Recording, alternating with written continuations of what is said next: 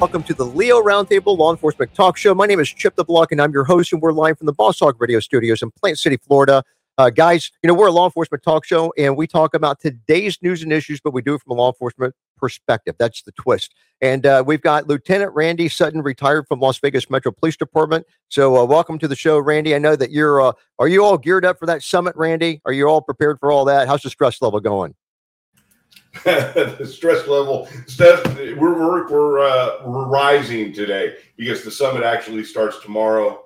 The speakers are starting to come in, and this is very exciting. This is going to be our best attended National Law Enforcement Survival Summit yet. And for all of those officers who are watching or listening to this, we're already starting to prepare for next year. So if you couldn't come to this year, make sure you go to our website, thewoundedblue.org. By the way, we have a brand new website.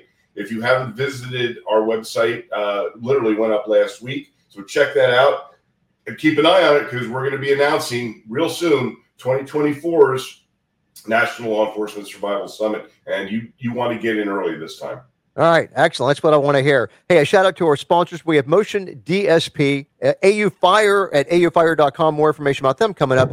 Galls, globalordnance.com, gunlearn.com, on Medicare.live, and we're fueled by Bang Energy. Yes, I do have it is the Cherry Blade Lemonade. Fantastic flavor.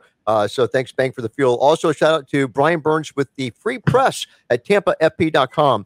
Thanks for carrying our content. And also Ray Dietrich at redvoicemedia.com. We're streaming to 8 locations right now. No, YouTube is not one of those, but we replace YouTube with Rumble. And 3 of the locations belong to Red Voice Media, and those 3 Facebook pages alone have about 1 million followers. So, yeah, we're not missing YouTube too much at all right now. So, guys, we've got a great lineup. The main topics have a tendency to be a little bit deeper. And, man, do we have one that we're starting off with there. So on lawofficer.com, the title of this article is written by one of our favorites. It's Chief Joel Schultz. It says, Losing Small Town Police Departments. Now, it is true that, when I'm grabbing stories every week, Randy, I'm always coming across entire agency retired or chief quit and all the cops, beneath them retired as well. This has been going on for years. So the article starts off saying that defining a small agency, it's tricky. And this has got some interesting stats that I'll bet you most of our listeners don't know because I did not even realize this. According to the U.S. Department of Justice, so the DOJ, approximately 70% of police agencies, they serve communities of fewer than 10,000 people. Okay, 70% serve less than 10,000 people. Now, over 90% of local law enforcement agencies, they employ fewer than 50 sworn people, officers and deputies. Wow. So again, that's over 90% have less than 50 people working there, and they serve populations of less than 50,000. Wow. So that's some interesting stats, but the small town police departments are drying up. So the disappearance of local police departments, it's a loss of part of a town's identity, according to the article. It also removes direct accountability for law enforcement services from the control of town councils and the residents. Law enforcement involvement in community activities, a core element of community policing, it can suffer with an outside agency having less connection to the citizenry. It also goes on to say that on the plus side, there's no evidence that crime actually increases in most cases when a town's police department is eliminated. Sheriff's offices usually use the advantage of scale and resources to potentially provide an equal or even better quality of policing. So they kind of absorb the area, which is in the county anyhow. In most jurisdictions, the office of sheriff is still an elected position and therefore is subject to the voters and a democratic accountability and independence from outside influences. So if you're not happy with what's going on, you simply boot out the sheriff and vote in a new one, right? It also closes by saying that residents may celebrate or lament the loss of small police departments, but they all want someone with a badge and a gun to answer their 911 call, which is so true. So that said, Randy, what's your take on this article? This was a really interesting article. I didn't even know those stats. I thought they were a little different. This is a double-edged sword. I like this discussion because I served for 10 years on a small police department in New Jersey, and we had 32 officers. And we covered an area of only 1.5 square miles. Now, wow. It was called the borough of Princeton. Now, surrounding that was Princeton Township, which had a much larger area, but had the same amount of officers. And for years, they tried to consolidate, but because of the politics involved, they didn't. Well, after I left, they finally did. And so they have more resources. Now, also, then I came to Las Vegas, and I worked for a Metropolitan Police Department, which meant that the city of Las Vegas Police and the Clark County Sheriff combined in 1972, because that way you consolidate the services. So I personally feel that that having a larger agency is actually better business for the people who are being served, because small town resources are really, really tough. And same thing with benefits, with safety issues. You have 3 police officers working in a town, and there's no backup. So I actually believe in the consolidation of resources. So, and that's interesting, Randy. I know that I worked for Tampa for 30 years. It's a 1,000-man police agency. So a 1,000 officer police agency. Yes. 1,000 officers. So I got a question for you, Randy. So I'm going to throw not a wrench, but I'm just going to throw an observation of this. So we talked about seeing the trajectory of the DOJ and officers being charged and stuff, and we have been saying for quite a while on the show that we see a pendulum swing, a movement to get a national police force. They want national standards. So we're talking about the small town police agencies drying up. How does this fit in with the potential on having a national police force that is controlled at the national level? And where I go with that, you could have concerns over, let's just say that you've got whoever the powers that be with any presidential regime. Let's just say they want the guns, for instance. Now you've got a national police force that follows national orders or national directive. You send them door to door, those kinds of things. So where's this playing to that? Yeah, that's a strong consideration. I absolutely do not want to see a federalized police force. That is way dangerous. I'm a believer in the local jurisdictions, but I'm also a believer in the best police services that can be obtained. So, by whether it's a sheriff's department that takes over for and brings in the resources from the small towns that are in their jurisdiction. I just believe that there's a smart way to go about this, but you're 100% right in that we've seen a movement towards federalizing, and that's really, in my opinion, that's exceedingly dangerous for the rights of the people in this country.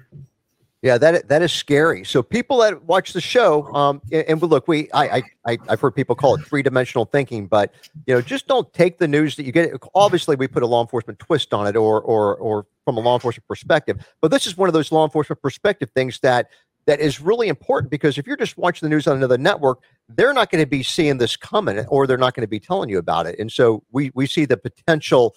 The crisis, I mean, the danger of this is what Randy's talking about. And just so that you guys are aware, if anyone tells you that a national police force, federation, or whatever is something that's going to be good for American citizens, we need to rethink that, because we can be here all day telling you the disaster that's going to be, and we can point to other areas where it's done and prove to you that it's going to be going down the wrong road.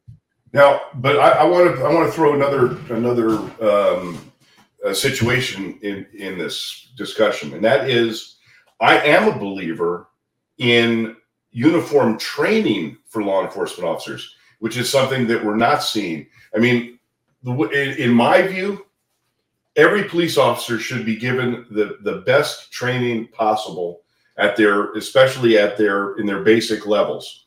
But you'll see a huge variety of curriculums in different agencies and different cities, different states. So somebody who's trained at LAPD's academy is going to have a different training experience than, say, somebody in a small town in Kansas. And that is an issue that I think should be addressed, that there should be uniform training offered to police officers across the country. And you're really talking about a national standard for training is really what you mean, right? Right, exactly.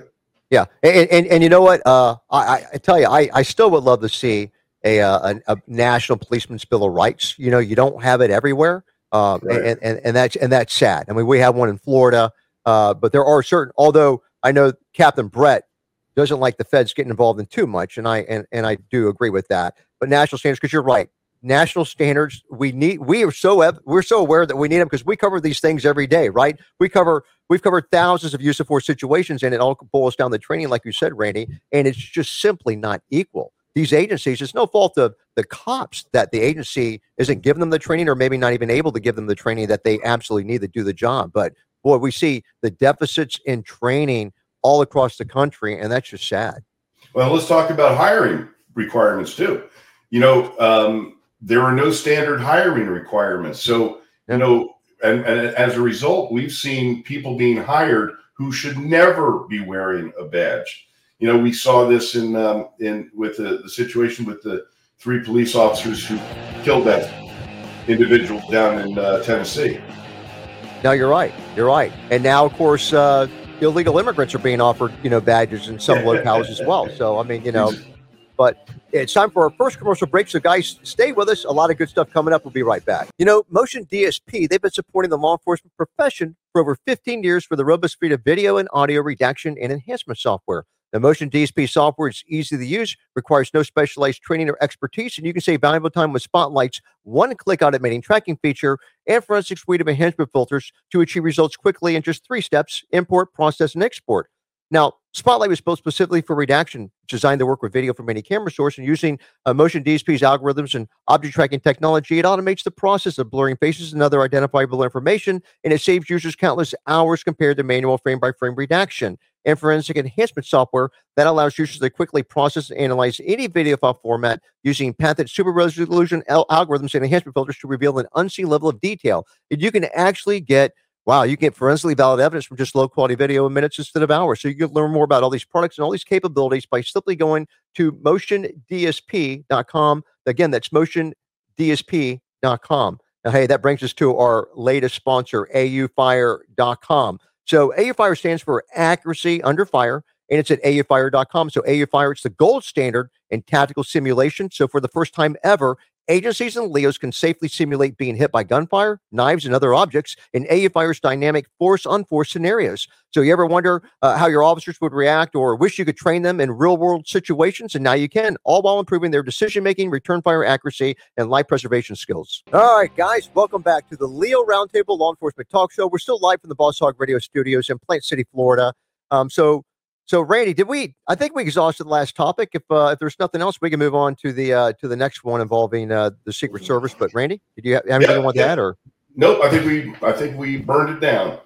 Burned it down. Okay. So hey, on lawofficer.com, I know that we had someone from Secret Service scheduled. There were some technical difficulties, but Robert Kennedy Jr.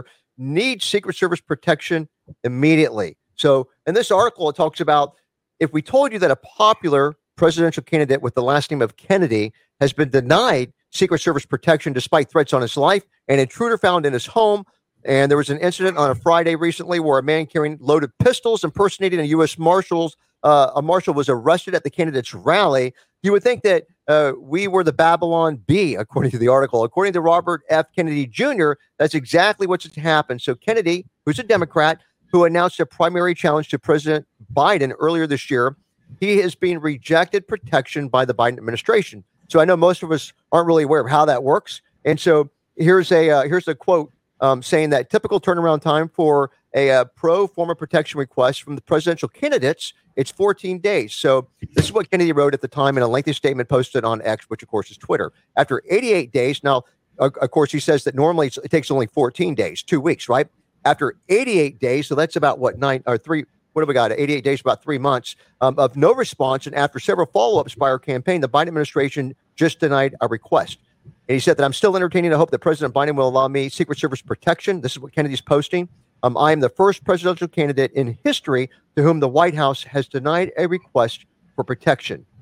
Wow. Now that is scary reading that. And he's a Democrat, and he's running for president, and he's a Kennedy. Wow. Randy. We're seeing a historic issue here with this presidential administration. It is the most lawless presidential administration in, as far as I know, in recent history. We see that they They flaunt the law when it comes down to immigration. The corruption that is so evident by this president and his family is astounding. And now you see that there is absolutely no responsibility from this administration to do what would be the norm in all of these situations. They don't care about what is the right thing to do, and they know that there are going to be no consequences, and so they flaunt their power, and this is another example of that. This is a man that is a legitimate candidate. He's not some crazy loon who's wearing a tinfoil hat saying, I'm going to run for president. This guy's a serious candidate.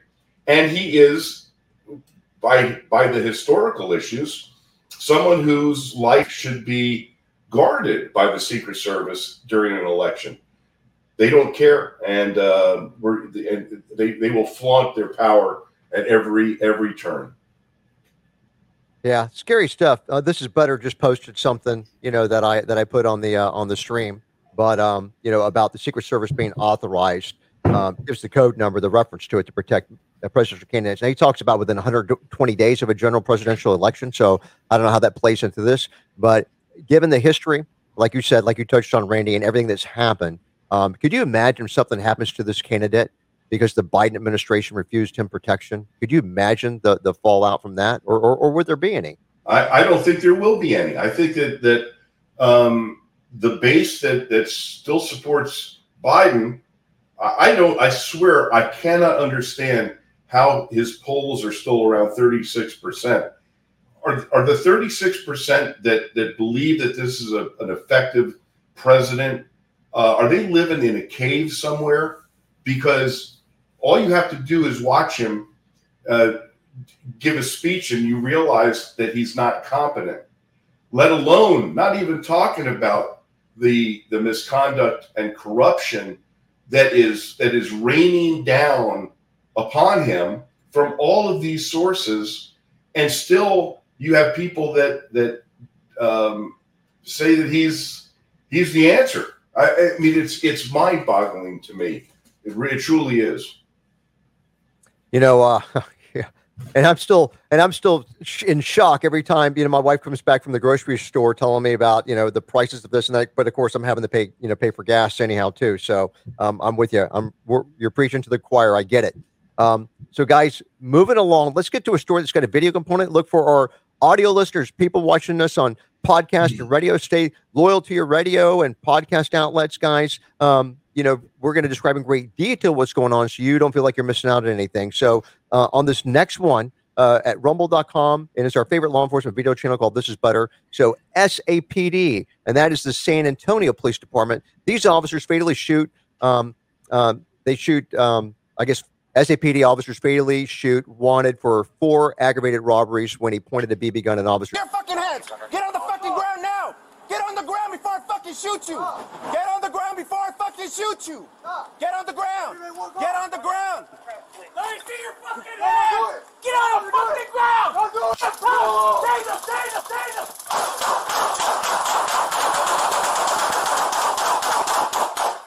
So I think the article, it's mistyped, but the bad guy was wanted for 4 armed robberies, and he had a BB gun in his possession. But the way this thing goes down, it's absolutely crazy. So on Labor Day evening, the San Antonio Police Department said that officers are trying to apprehend a guy wanted for aggravated robbery when he may have fired at police, resulting in officers firing back and killing him.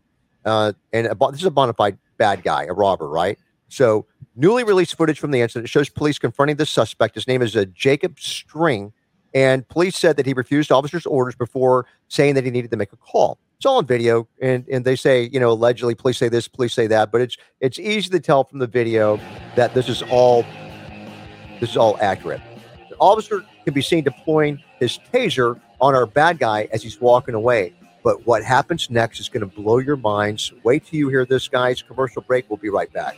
Well, certainly by now, if you guys have been following our program for any amount of time, you're familiar with Galls at galls.com/Leo. And not just Galls, but it's really it's the new Galls. I mean, back in the day when they had these huge catalogs going through the mail, they can't even get close to putting all the gear that they carry now in those catalogs. Everything's online. Customer service is up to a new level now. So galls.com/Leo, the country's leading uniform clothing, equipment, and gear provider for law enforcement. They have a variety of offerings, everything from multi-tools and flashlights to duty boots and tactical gear. And as our panelist, Captain Brett Bartlett, always says, they pretty much have everything for law enforcement except for guns and ammo. So if you haven't been there lately, you need to go there now, galls.com/Leo. And notice I said clothing, equipment, and gear provider, and they have a uniform program that is second to none. Even my former agency, we got rid of the two companies we were dealing with. We have a Galls uniform office on the second floor lobby of the Tampa Police Department. They're absolutely killing it. So galls.com/Leo, check them out and check them out today. So, hey, guys, now it's time to talk about globalordnance.com.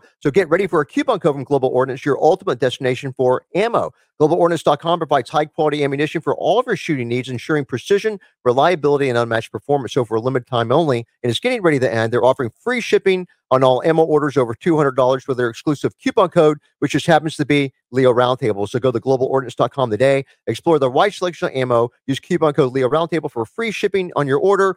GlobalOrdnance.com. Let's talk about Medicare insurance options. There's over 80 options in just Hillsborough County alone. Now, the benefits can change annually. So how do you know that you're getting the benefits for your specific healthcare needs? The answer is simple. Contact mymedicare.live or call area code 813-245-6656, especially if you're in the Tampa Bay area. Talk to James or Bobby, meet with them in person. They'll save you money on your medication copays, find plans that your doctors accept, and get more of the benefits that you qualify for. So again, mymedicare.live. Welcome back to the Leo Roundtable Law Enforcement Talk Show, still live from the Boss Hog Radio Studios in Plant City, Florida. You know, we left off talking about a San Antonio police officer fatally shooting a bad guy who was wanted for aggravated batteries or aggravated robberies. Big difference.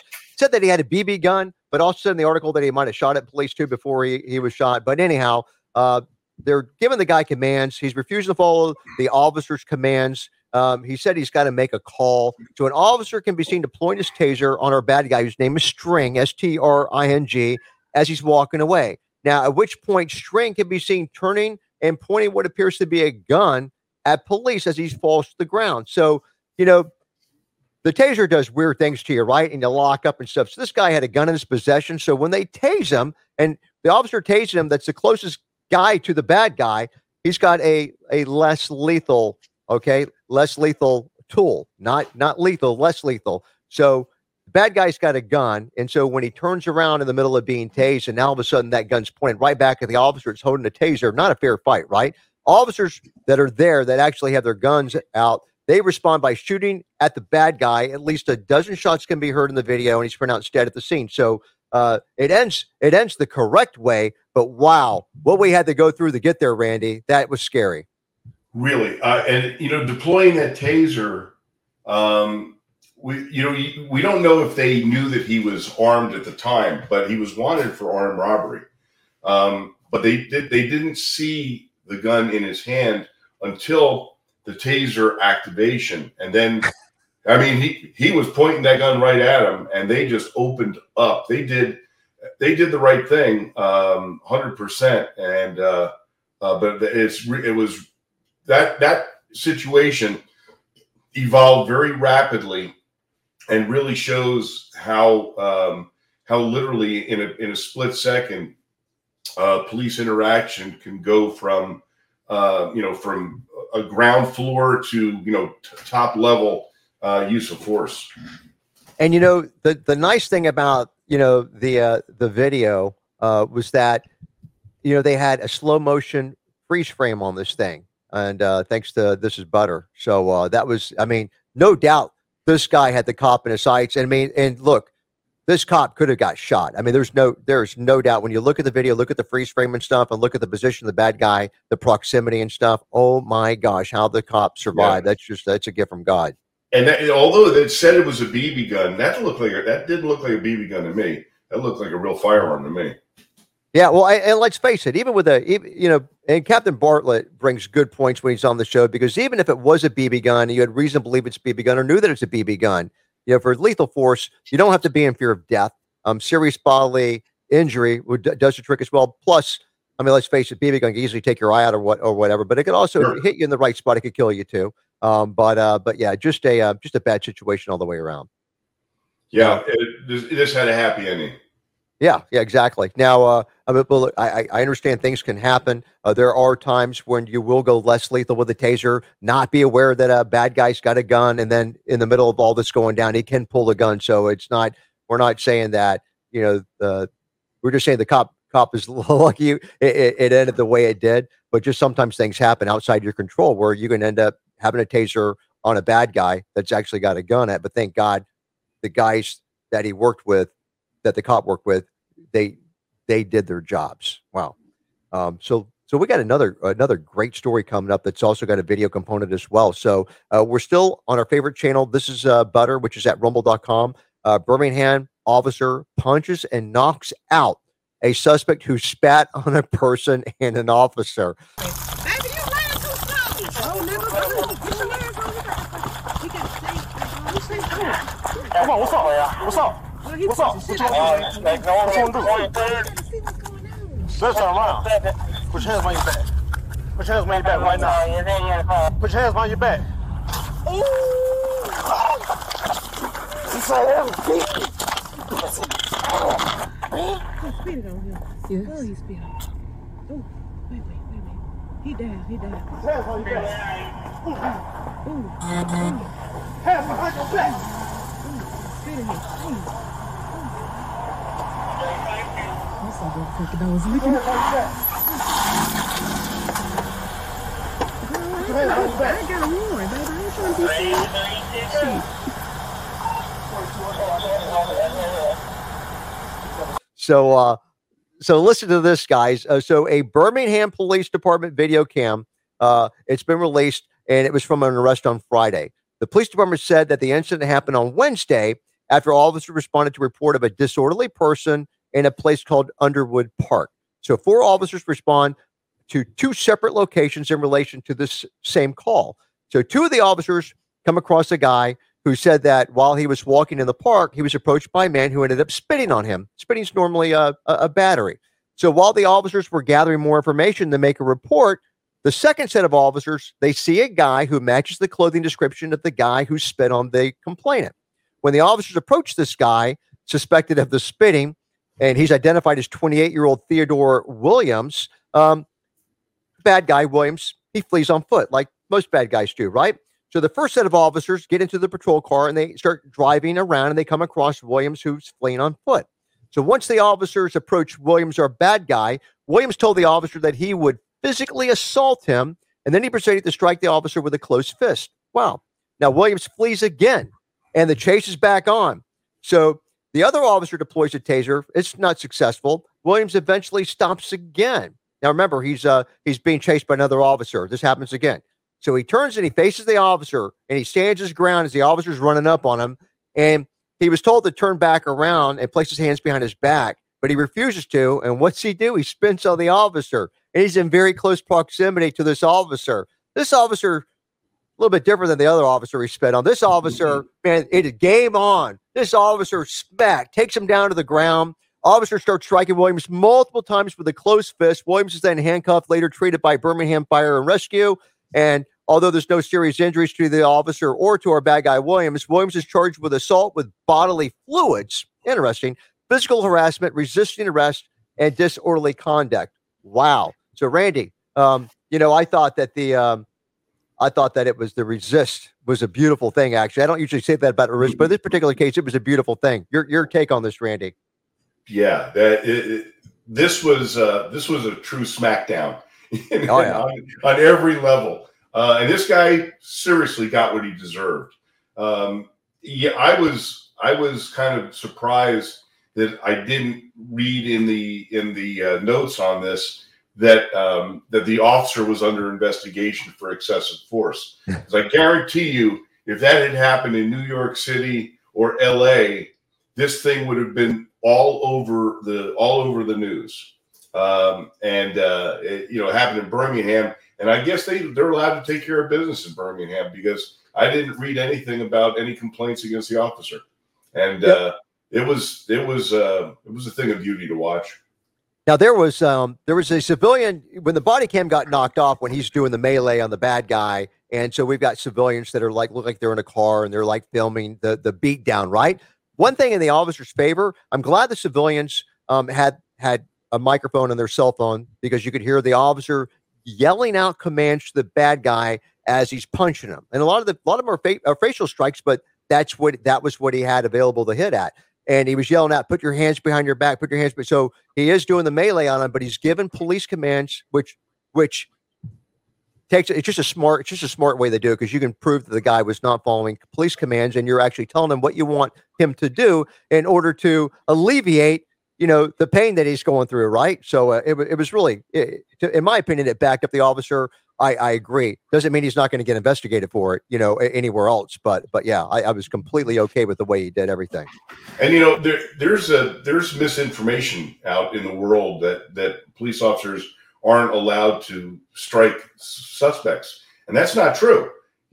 You're allowed to use the force necessary to effect the arrest, and if that means a strike to the face, then it's okay. You're allowed to do that. Now, of course, there's always that excessiveness that can take place. Once the subject is taken into custody, but physical strikes are part of the force continuum.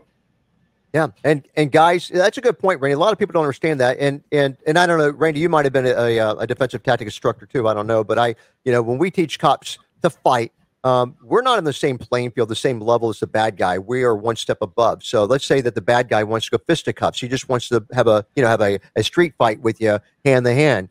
You're typically, unless your skill set, maybe you've got an MMA background or whatever, but you're going to usually go the impact weapon. You're going to fight that guy, but you're not going to have your fist. Instead of that, you're going to have an impact weapon. So you're going to have an expandable baton or something along those lines. But if he's got an expandable baton or something along those lines, you're elevating it to the next level where you're going to have your firearm out. So that's the way that it works. So we're not on a level playing field with the bad guy. We're in one step ahead and or above that. And like Randy said, we're authorized to use as much force as necessary to effect the arrest, up to and including deadly force.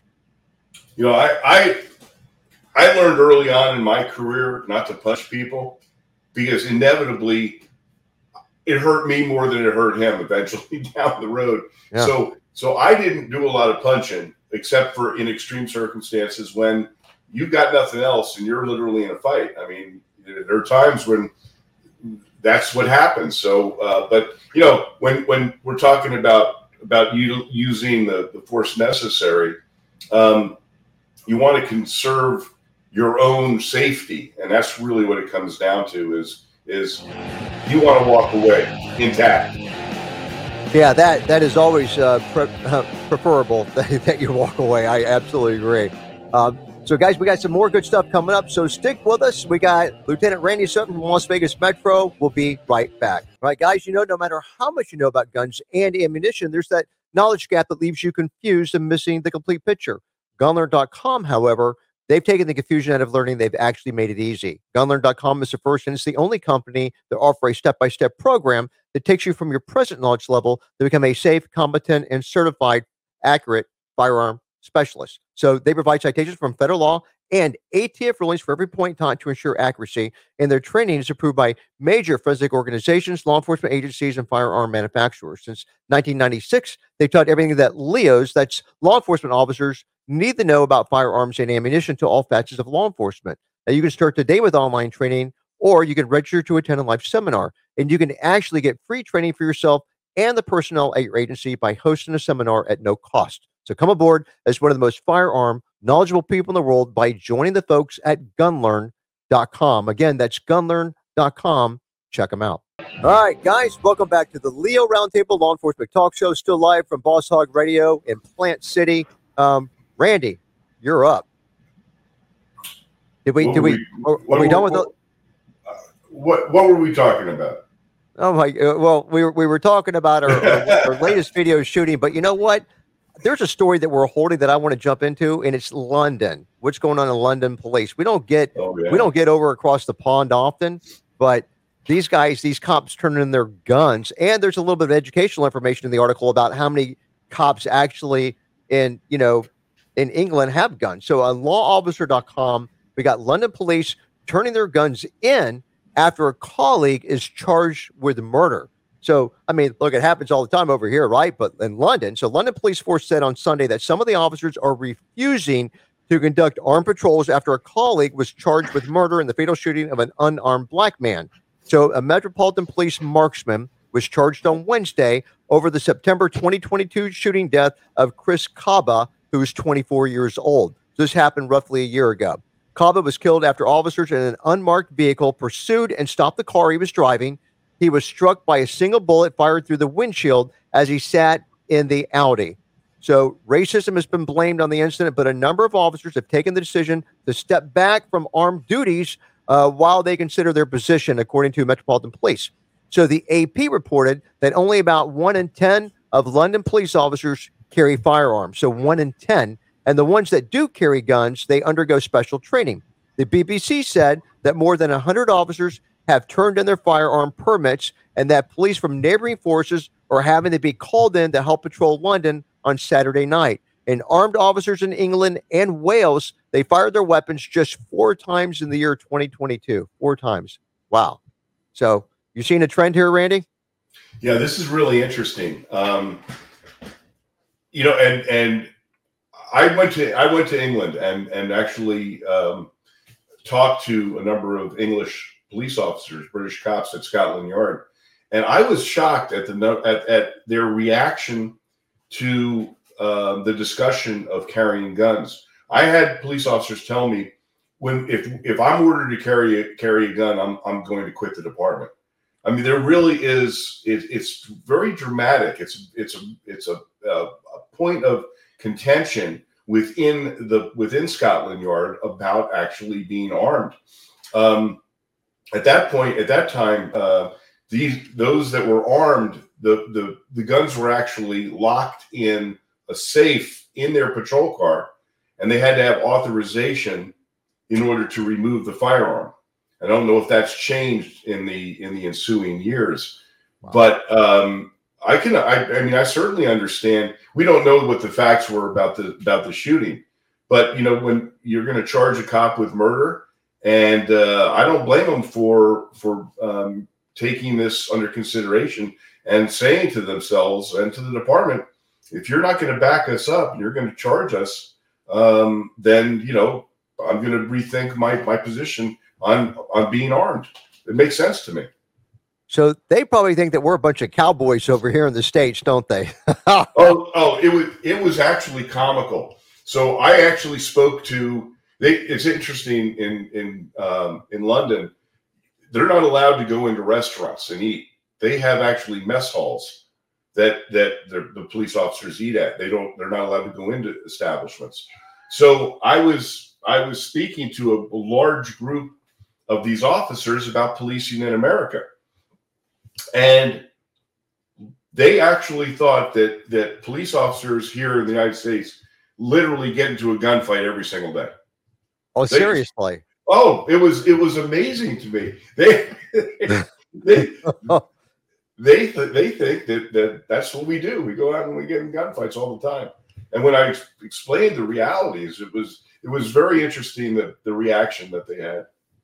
Wow, that's interesting. Yeah, I'm just playing that moment over in my head and how it went down. Yeah, that's pretty good. So, all right. Well, look, we've got just over 5 minutes, and we've got another story with a video component, and this gives me some hope, Randy. It's on Police One. It's titled "Good Samaritan Helps LAPD." So we're in California, and this Samaritan helps LAPD end a pursuit by using a pickup truck to pin a suspect's vehicle. There on the right side, and it looks like this driver almost in a panic now, and a truck maybe getting involved, possibly blocking him in. This truck, it's hard to tell if this truck is trying to get involved or if this is just accidental. It's absolutely intentionally trying to get involved in this. The suspect driver is almost pinned in there. You could see LAPD seeing the situation, and the suspect has hands out of the window. This is definitely a good sign. Who knows if this truck is possibly law enforcement or just a concerned citizen. LAPD has guns drawn, and the suspect has their hands out of the window, and hopefully, after we saw this pursuit go through a very dangerous phase on surface streets from Crenshaw Boulevard north of the 10, hopefully we're seeing this thing come to an end here now. Yeah, I'm wondering about this. The truck. You're kind of thinking, I hope that truck stays there, but I'm also kind of concerned for that person inside the cab, because if you they're asking him to leave. Yeah, just get out of the car. To exit the vehicle. They're telling him to get out. They're telling him to get out. And these LAPD officers have to also be concerned of the drivers that were going southbound on Crenshaw. They're yelling at them to get out of the way too, to leave their cars parked and get out of the way, because there's the issue of him to exit the vehicle in a proper manner, or at least find a way to his pants are down. Help him crawl out of the vehicle some other way. It does appear that his pants are through the stuck, sunroof. but here he is coming through. He's making. He's crawling out. That was very graceful. He rolls over, and it does appear, judging by this kind of behavior, I mean, it's highly unusual. It does appear that this suspect may be. I mean, I've never seen. Well, I'll let you. I mean, we've seen the video, but this thing went on for way too long, and then even after this Good Samaritan helps out, it just took the cops forever to get this thing done. But let's bear with me here. We're in L.A. Pursuit of a robbery suspect came to an end with the help of a Good Samaritan and his pickup truck. So on Thursday, LAPD officers, they're pursuing the bad guy for more than an hour on multiple freeways, according to the KABC reports. At one point, the suspect exits the freeway, starts driving on a busy street, which is what you don't want to happen. Due to congested traffic, the suspect attempts to bypass by driving on the sidewalk, but he's unable to pass through. Now the suspect drives between vehicles, and he's still got the troops following at a distance behind him. But a gray pickup truck, I want to give this guy a hug and a kiss. A guy driving a gray pickup truck, he drives in front of our bad guy that's fleeing from the cops. He drives in front of him, he pins him. In fact, he even touches the front bumper of the suspect's vehicle. Because there's a lot of traffic, the suspect is unable to drive his Mercedes past the pickup truck. And the driver was ordered, the bad guy driver, not the Good Samaritan, but the bad guy driver, he's ordered by police to exit the vehicle, which was theatrical at best. So shortly afterwards, the suspect begins to surrender. And as he's climbing out of the vehicle, he gets stuck, or they think he gets stuck. He's got his feet hanging inside where the steering wheel is, and his belly's hanging on the open window, and he's got his hands down on the asphalt on the road. It's just stupid. Yeah, George just flapping in the breeze. I saw that. So he's hanging halfway out the vehicle's window for a few minutes. Helicopter video is showing all this stuff going on. The suspect eventually tumbles onto the road. He does like a somersault. He's taken into custody when the cops finally move in. And, I kept saying to myself, where is the freaking police canine when you need them? But of course, I think that they decommissioned all the canines in California. But I'll just leave it at that. We got 2.5 minutes, Randy. Take it from here. Yeah, they're so gun shy. Maybe that's the wrong word to use. The police officers in California, in LA, have been beat down so badly by their own administration and by the politics of police use of force that they are now very hesitant to use the appropriate amount of force at the appropriate times. And so we're seeing, these instances that could have been handled, 5 years ago would have been handled entirely differently and probably would have been wrapped up with a pit maneuver or some other, forcible stopping technique. But you can't blame them. I mean, they know that the department doesn't have their backs, and the district attorney there will charge them if they use anything that remotely even looks like excessive force. So that's what we're seeing. I mean, but as far as the Good Samaritan goes, this guy he did. I mean, he took his own life in his hands doing it. This could have turned very bad for him. But I kudos to him and a big thanks, and I hope he gets a good citizen award. Well, I'm looking at the LAPD cops when this Good Samaritan's in front, because from where they're at, I was waiting for them to reposition themselves, because the backdrop, if they shoot the bad guy, if he produces a gun, guess who's in the backdrop? It's our Good Samaritan, in the pickup truck. And I'm waiting for the cops to move. I didn't see it happen. I mean, thank God we still have Tony McBride working for LAPD. They haven't run her off yet. So there is still hope. Good Samaritans and Tony McBride in LA. But besides that, Randy, I don't know. Yeah, I know. They're having a mass exodus of police officers there. And just like, many of the agencies in California where cops are just they know that they're up against it, and we're not seeing anything on the horizon that remotely looks like there's going to be a return to some sense of normalcy. Yeah, but I mean, just the bad guy hanging out of the car. He's got his hands on the asphalt, just going and just running and grab him. I mean, there's no. He's pretty much spinning around. He's not apparently armed, but they just want to sit there and watch. It's just got too many theatrics got involved in that. It just kills me. Wow. Well, look, Randy, that's pretty much the end of our content. But hey, it's time to talk about the Wounded Blue. Leave me about 20 seconds at the end up here on the wire, but take over, Randy. Well, the Wounded Blue is doing amazing things. We're the National Assistance and Support Organization for Injured and Disabled Officers. And we're holding our 3rd annual National Law Enforcement Survival Summit here in Las Vegas beginning tomorrow. It's going to be an incredible conference with some of the best speakers in the country about every aspect of surviving a law enforcement career. And if you are interested in knowing more about it, please go to thewoundedblue.org. And if you can, hit that donate button. Give $10, $20 a month, whatever you can afford to do. If you are a business and you want to sponsor the Wounded Blue or be a corporate donor, contact me. All right. Thanks to Motion DSP, AU Fire, Gauls, GlobalOrdnance.com, Gunler.com, on Medicare.life, Bang Energy. Thanks for the fuel. Brian Birch at TampaFP.com and RedVoiceMedia.com. Thanks, guys. We'll see you tomorrow.